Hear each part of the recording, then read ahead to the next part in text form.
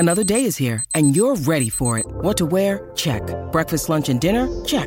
Planning for what's next and how to save for it? That's where Bank of America can help.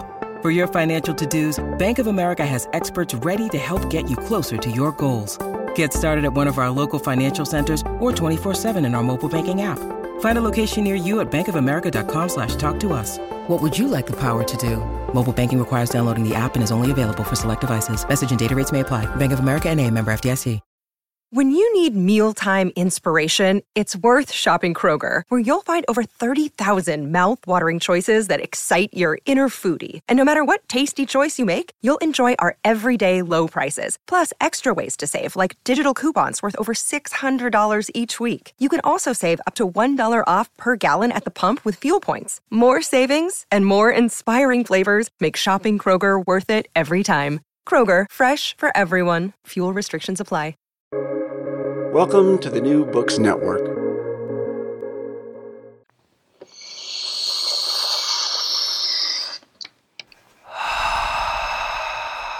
High Theory.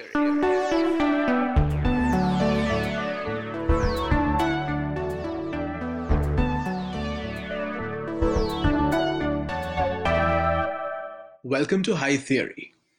In this podcast, we get high on the substance of theory. I'm Kim Adams. And I'm Sharonik Boshu.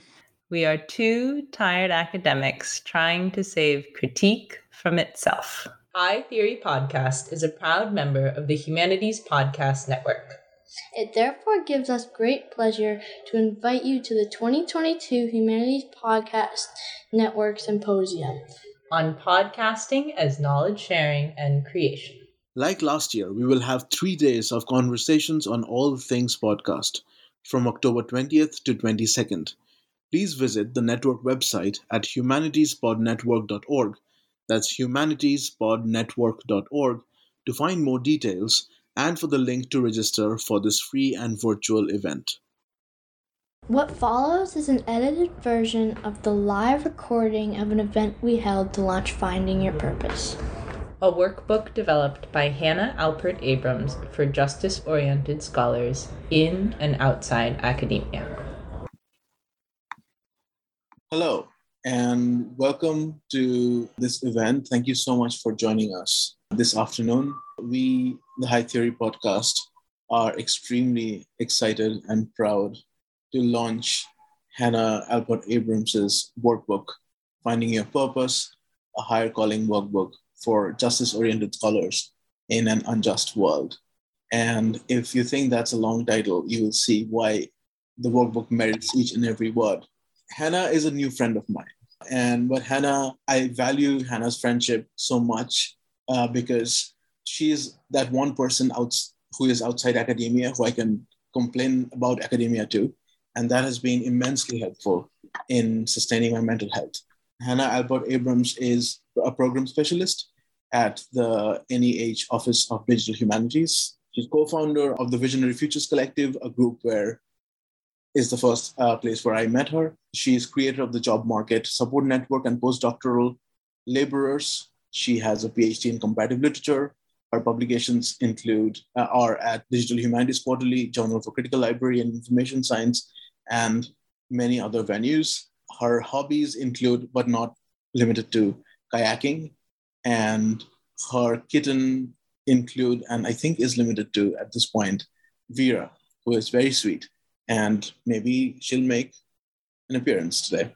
So Hannah, thank you so much for this workbook. Thank you for giving us this workbook. Thank you for agreeing to have this workbook launched by High Theory. We are really appreciative and really proud of you.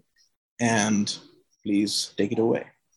Sharonik, thank you for that introduction. And thank you so much to you and to everyone who's here today and to anyone who might be listening in the future, possibly to the recorded audio from this conversation. Before I begin, because I am a federal employee, I have to mention that I am not representing my workplace in this conversation, and nothing I say represents the NEH today.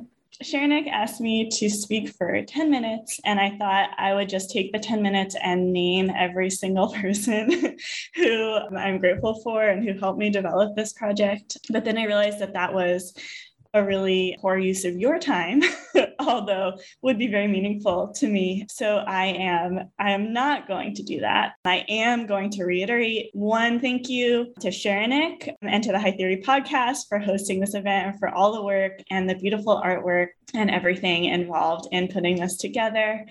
And then to the 4 participants in this event, to Matt, Carter, Quinn, and Sonia. I am so grateful for your generosity in being here today, and for all of your friendship. It's great to have so many of my favorite people in one space. I feel really lucky. It was really hard to figure out what to say to launch this event, to be honest. I really struggled with it because I feel like this is a rare moment where the book is a series of questions, not answers. And I now feel like I have to give you an answer. And that was kind of difficult. So I'm not going to do that.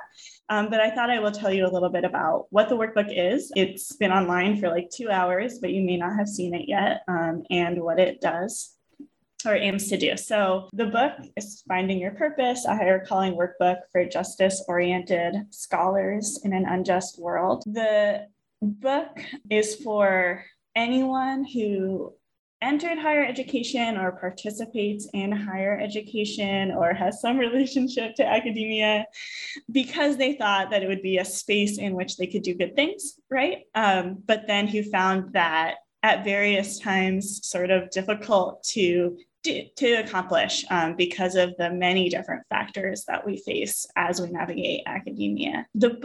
I wrote the book mostly because I needed it.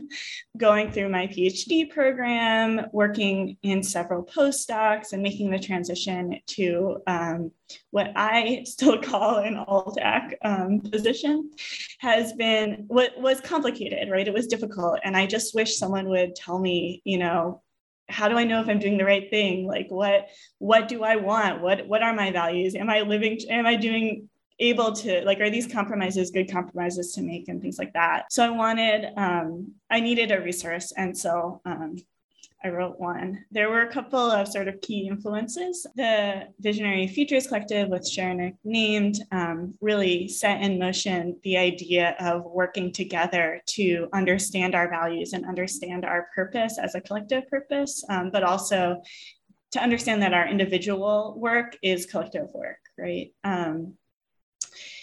I also was influenced by my mentor, John Buttman, who emailed me and was like, "You're really angry on Twitter. Have you ever written a book about that?" And I was like, maybe I should. That's a great idea, John. So I'm really grateful for that. Adrienne Marie Brown's writing, I'm not even going to pretend that this is more than an effort to replicate what she accomplishes. This is one of those rare moments where you don't have to be innovative. You can just say, I'm taking what someone else has done and doing my best to build on it. And then Gabrielle Forman's writing on mission has been really foundational to this work. Finally, the project, the questions that I ask in this book, I tested all of them out on the interns that I work with at the NEH. So I'm going to name them. So Sarah, Sasha, Leah, Dimitra, Bria, Alyssa, and our current interns, Issa and Alexis, served as test subjects for many of the exercises in this book. And they're really good sports about it and taught me a lot. Okay, so that's a little bit of background about the book. The project has 5 sections. We have lineage, community, pleasure, values, and purpose. I'm holding a copy, but this is like my draft copy because I'm like halfway done printing the real thing.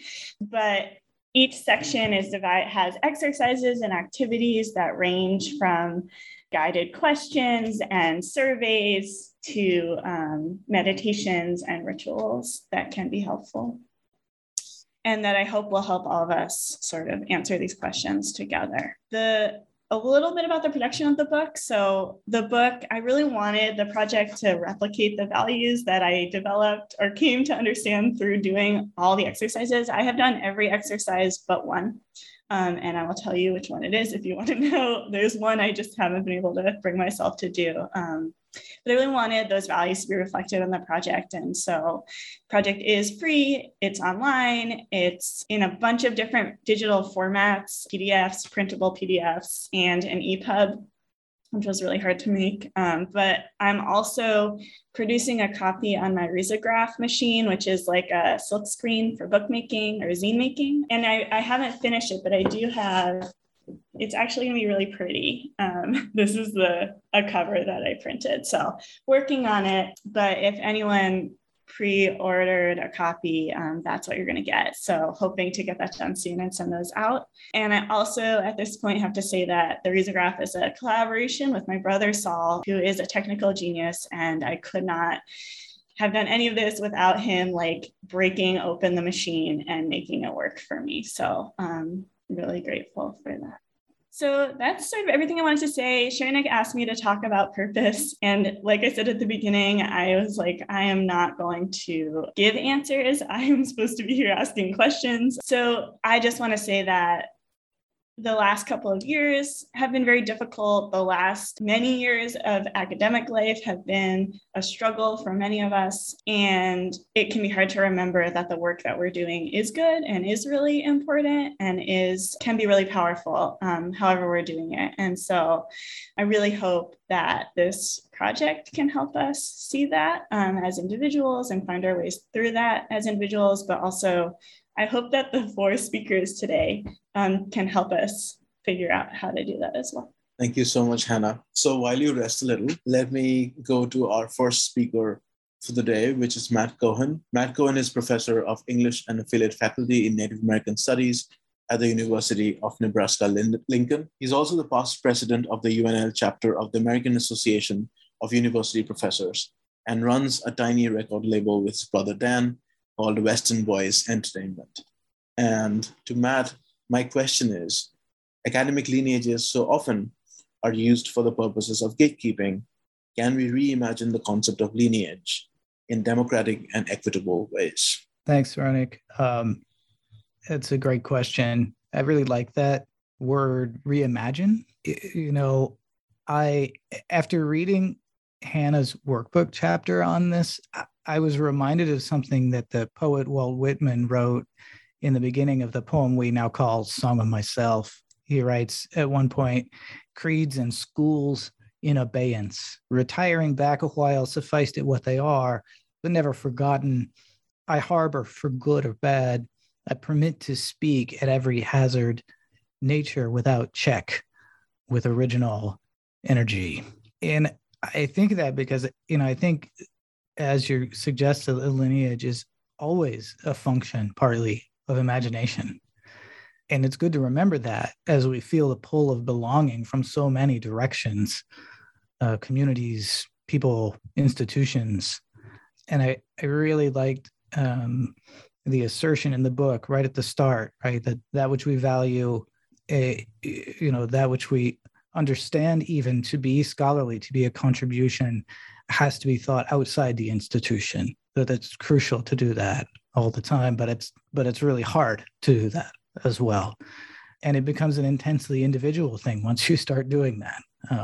The guides that you need, you will find in places that they're not on the syllabus.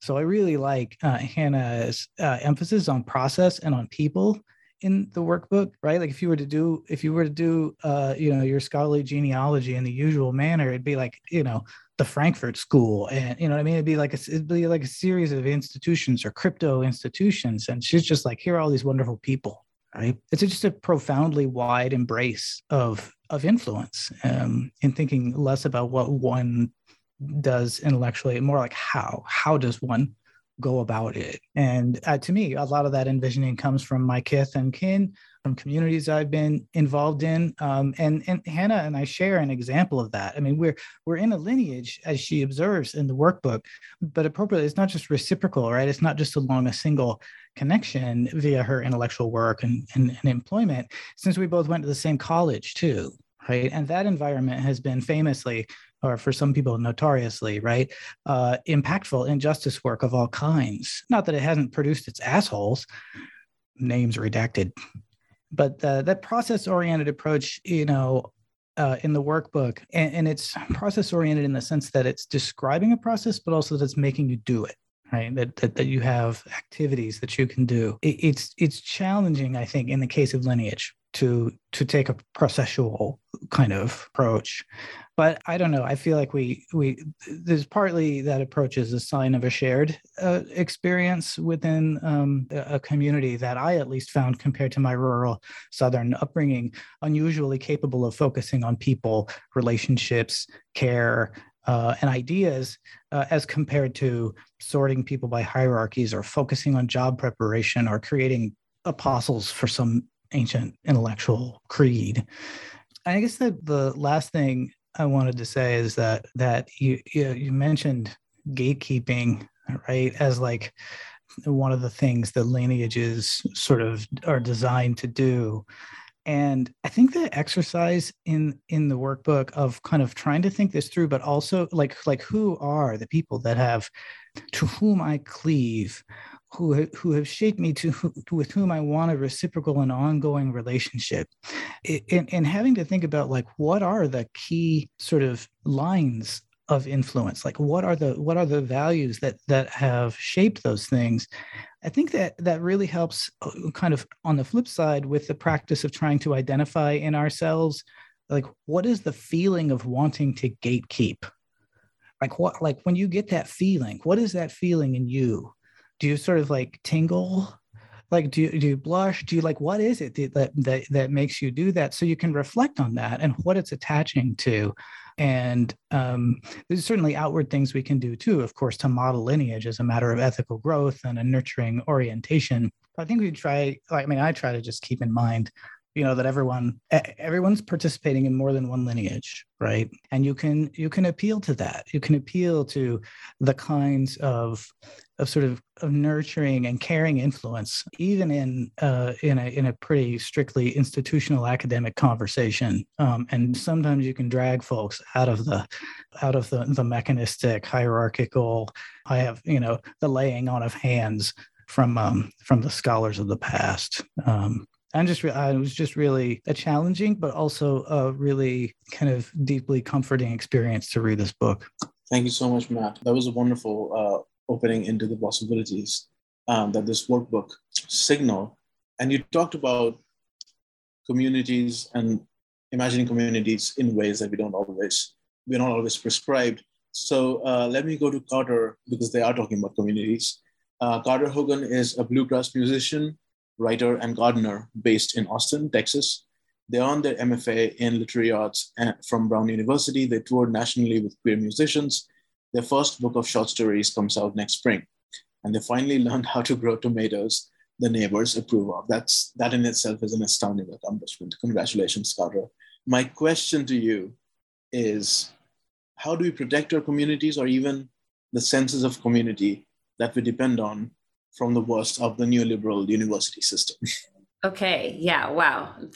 First of all, thank you so much, Saronic, for those words of approval for my tomato gardening, because that is truly just the best thing I've ever done.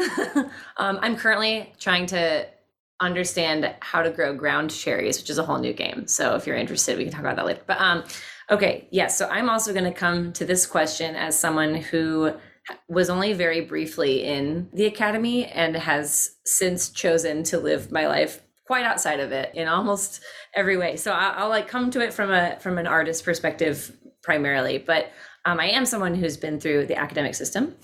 I got my MFA and I was a very good boy and I did all the things. And it's interesting to think about the question of community next to the question of the future of the academy, especially as someone who has a very contentious relationship with the idea of community. I grew up very Catholic in a religious institution that's like very, it was leveraged very often in my life to be abusive and to be controlling. And so my first introduction to community is one of control, one of exceeding amounts of gatekeeping, one of homogenization, whiteness, all kinds of. I grew up in a very white community in rural Oregon, also. So that's like all these things go into how I think of community. And so the question of community in my life has been very challenging, actually, because it has been a source of a lot of pain and a lot of neglect. I think that's also been true of my experiences in university spaces, because they're sort of designed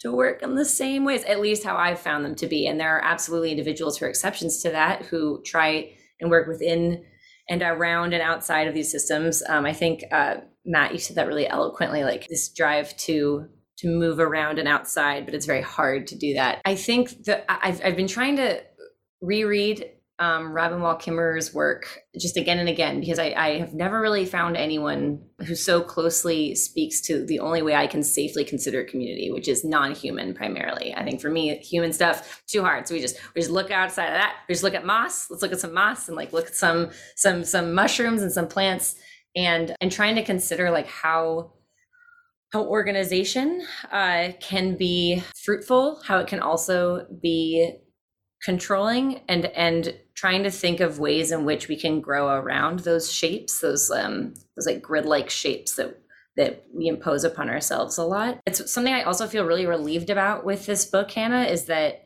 you in the community chapter, I could feel my like panic rising.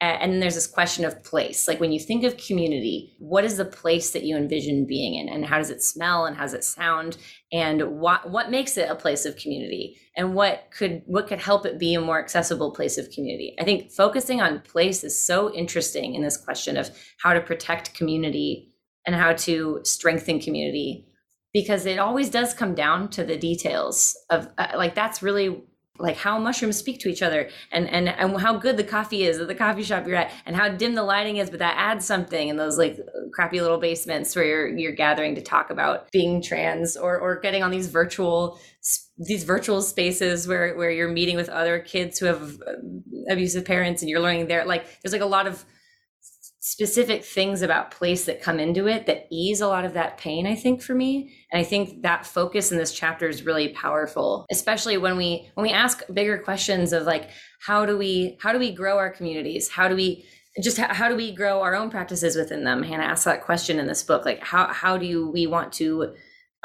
continue to strengthen our ability to function in community? That's a really big question, and a really hard one to ask of oneself, unless you turn back to the place and to the people who gather in the place, and think specifically about what makes it possible for us to be there, what keeps others out. I think those tangible questions are really how we can start asking these bigger questions of institutions.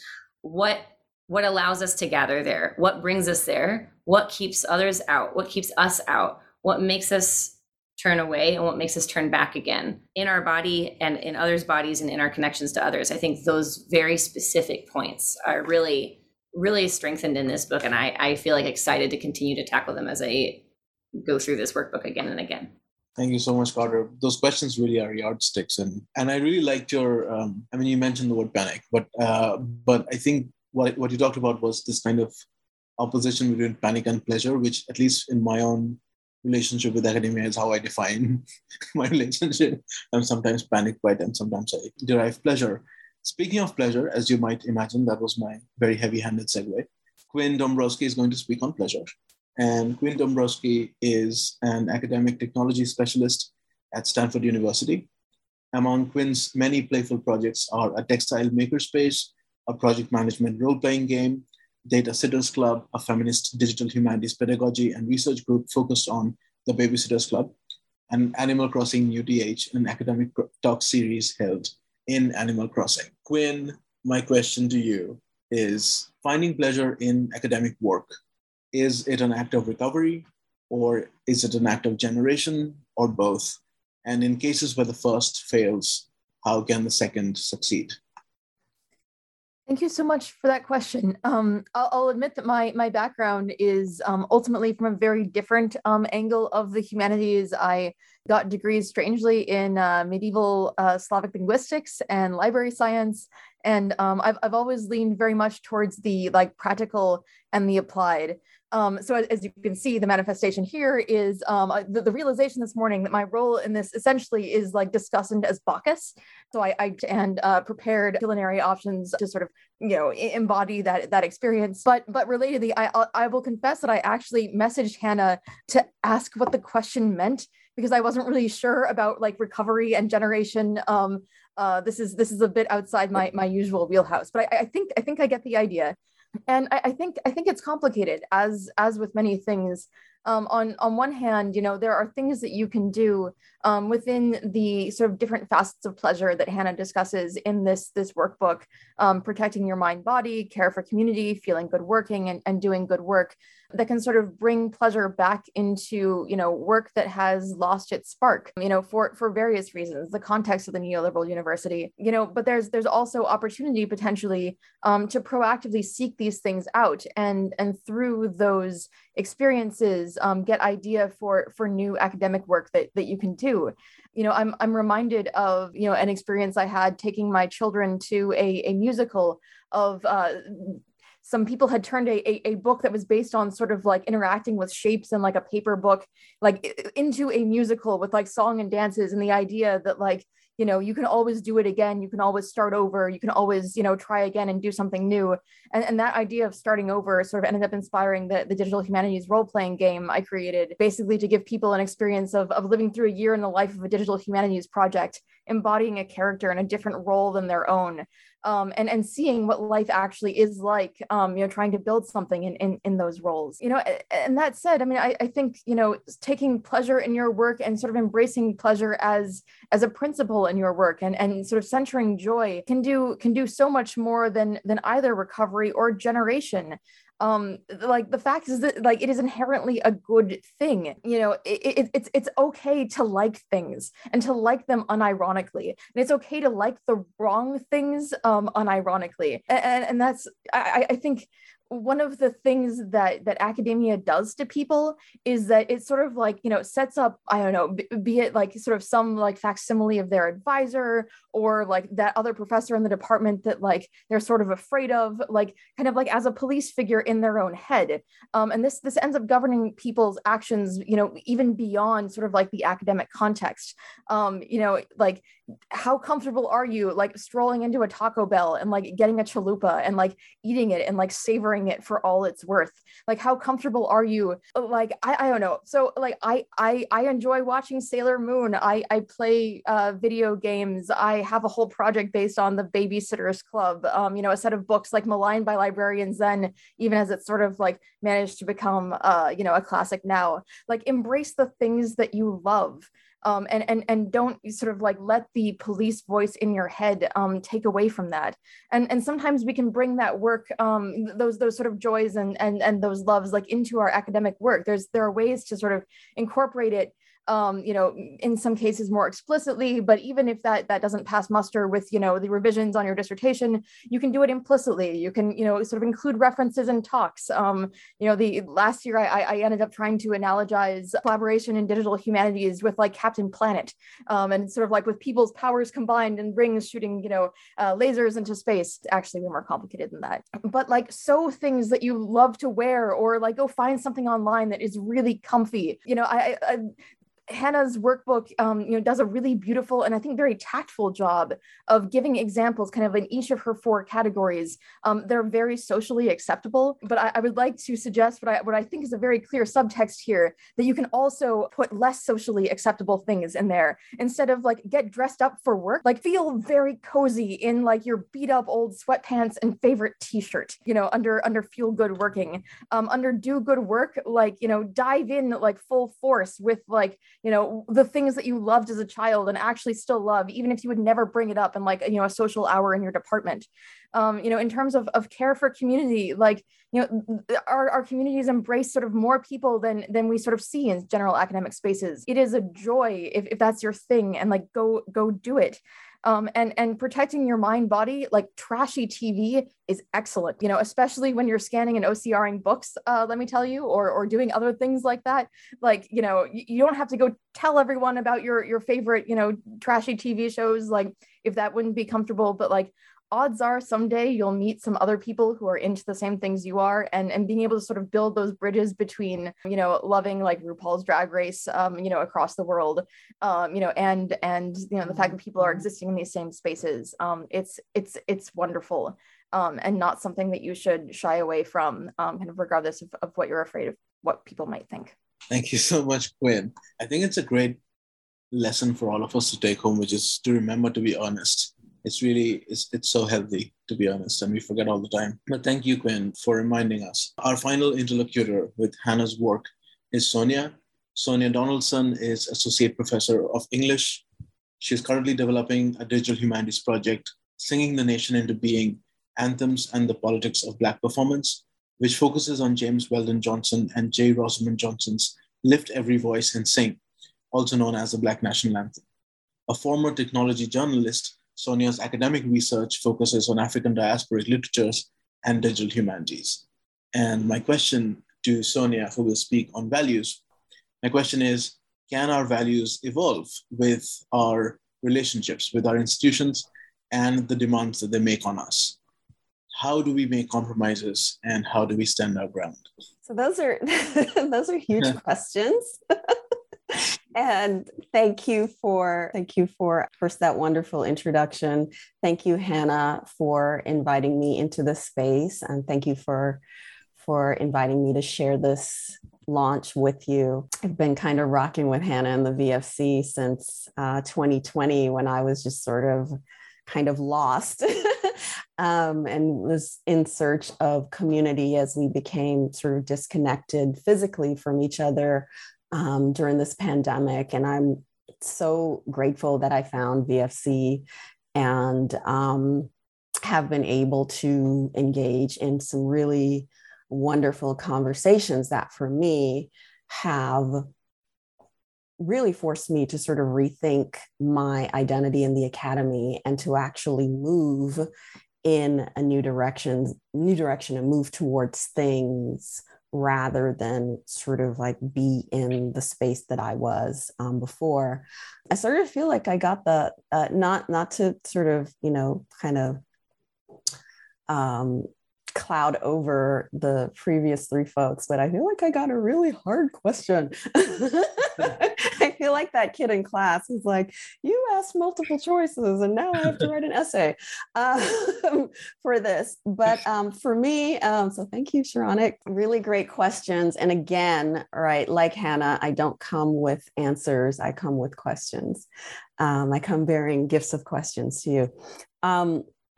But the questions really kind of, force you to think a little bit deeply. I, was sort of like, I know myself and I know my values and I know sort of my relationship to this space. But the reality is when we think about values, we also have to think about culture and academic culture and institutional culture.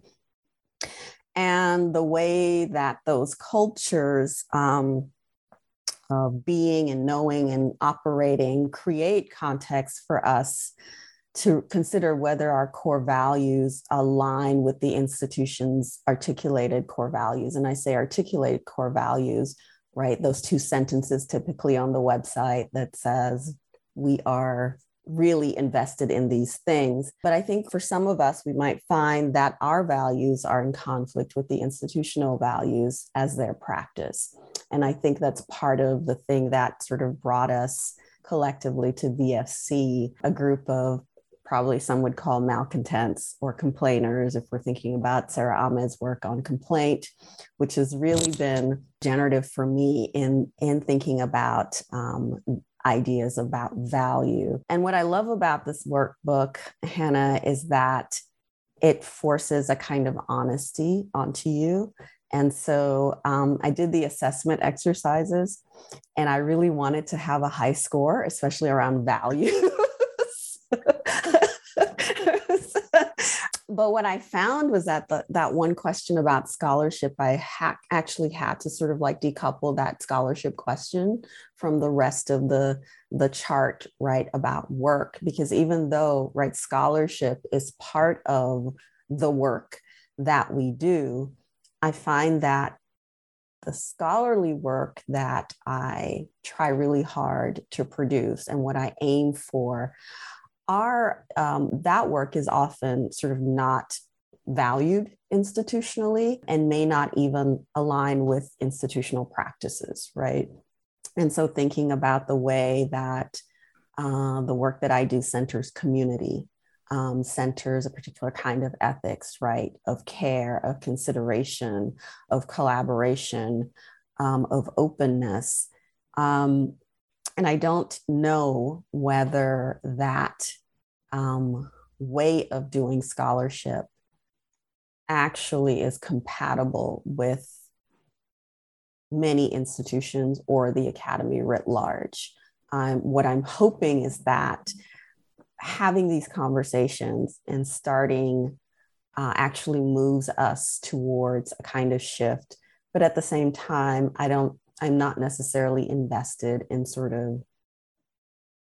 I'm managing my expectations, as a friend would say, about what is possible in the academy. And I think that for me has been a really healthy thing to sort of manage that and to shift and focus on different things. So for me, the shift was to focus on building relationships with students, focus on thinking about being in conversations with them about futures and possibilities and sort of working through ideas.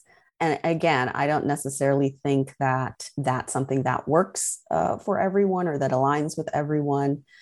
And in thinking about your question on compromises, that was actually a really difficult thing, again, to confront, right? Because we do make compromises to be in the space. We do, for me, I think about like my pre-tenure self and the way that, institutional culture silences, right? Silences faculty at a really important moment when those are the voices that actually need to be heard in the academy, right? And I think for me, coming from a profession of a journalist where you're trained to be curious, to ask questions. Why are things the way that they are? I was trained to ask the difficult questions, right? And to notice things, to be curious, and to complain. And I'm a fan of complaining. And so, in thinking about Sarah Ahmed's work on complaint, where she talks about the way that complaint actually makes things visible. And once they become visible, they cannot be unseen, right? So I think about that in relation to values, right? As being that person, and whether you're considered a problem child or there are other names attached to it, that it's really, for me, that is part of like my value system, right? To say, I notice this thing that exists that is not right, that we in the academy, there's also a culture not just of silencing, but also of sort of pretending, right? Like these are not the droids you want, of pretending that the thing that is happening isn't really happening. A kind of like 3-card Monty with certain situations. And so I think of this idea of complaint as really valuable, as a valuable tool in thinking about our sense of responsibility and our sense of what we need to do and the action we need to take, whether it is to invest in sort of remaking, rebuilding, or breaking. I'm going to stop there. Thank you so much, Sonia. If it was a hard question, it didn't feel like it in your answer at all. So we have 10 minutes for a brief roundtable. Just to kind of get things started, I would ask Hannah, Matt, Quinn, Carter, and Sonia, ideally speaking, let's say, how do you see this workbook being used? By whom, in what way? I feel like should I start? I don't know. It's a roundtable. It's egalitarian. I'm going to assign it.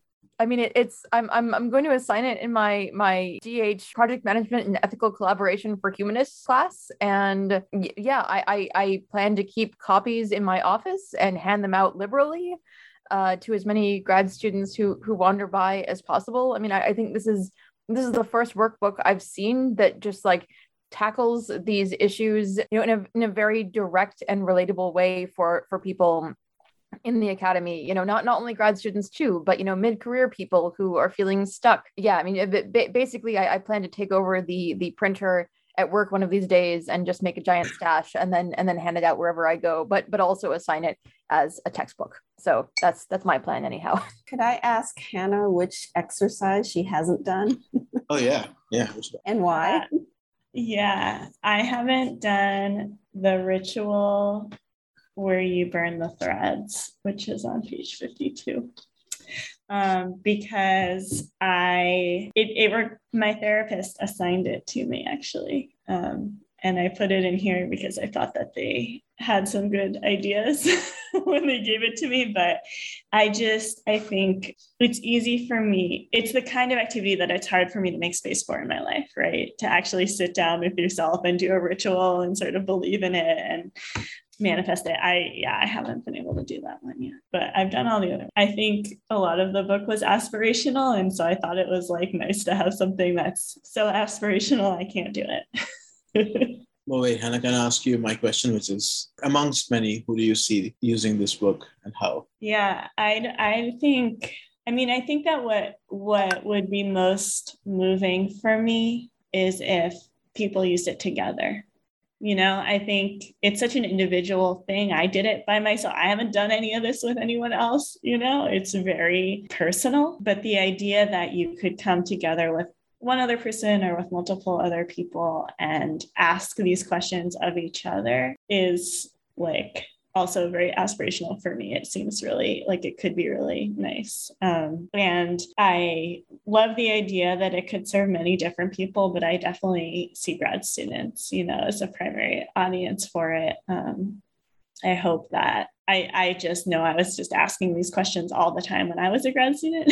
So I hope that this can help with that. I would speak, though, also for the not just the work that this can do at the individual level for folks who are farther along in the academy as a profession, but really for, like, I don't know. I'm gonna ask my parents to read this, because I don't think they think much about the kinds of questions, about what having to ask these kinds of questions reveals about the environment I'm working in, if that makes sense. So as a means of connecting, even if it's not them like asking themselves these questions, although that would be cool, but I think it would be useful in that context as well. Absolutely. I think my parents are actually here, so I don't know if they've read it yet, but we can ask them. I know this is not written with these people in mind, but I would feel so tickled if I could get some people I know in the tech world to read this. If there's like, man, that question of complaint that you brought up, Sonia, that is so powerful. It's so interesting to me. Like, I also am like a very fervent believer in complaining. It's so important to complain because at least someone is naming something. I feel so interested in the idea of people who say so many things about synergy and teamwork to actually have to read this or even go through it together, Hannah, to really consider what it could mean actually to be doing work that may feel much less meaningless than the work other people do, but is still a community. There's still people involved there. Like, that's really interesting to me. How could that whole culture shift if people were asking themselves questions like, how do we become a community in this space? Or like, how do we think of our lineage as people who are in the same room together? What are we drawing from? That is so interesting to me. Thank you, Carter. And thank you, everyone, Hannah, Matt, Sonia, Quinn, for joining us today and talking to us about finding your purpose. And thank you, all of you in the audience, for giving your time to celebrate this workbook. Thank you so much. And thank you for listening to High Theory. If you like our podcast, please review and subscribe wherever you get your podcast fix. Sharnik Bosu and Nathan Kim manage our social media presence. Julia Irion Martins edits our transcripts, and Owen Quinn composes our theme music. You can also find us at hightheory.net. We hope you have a highly theoretical day.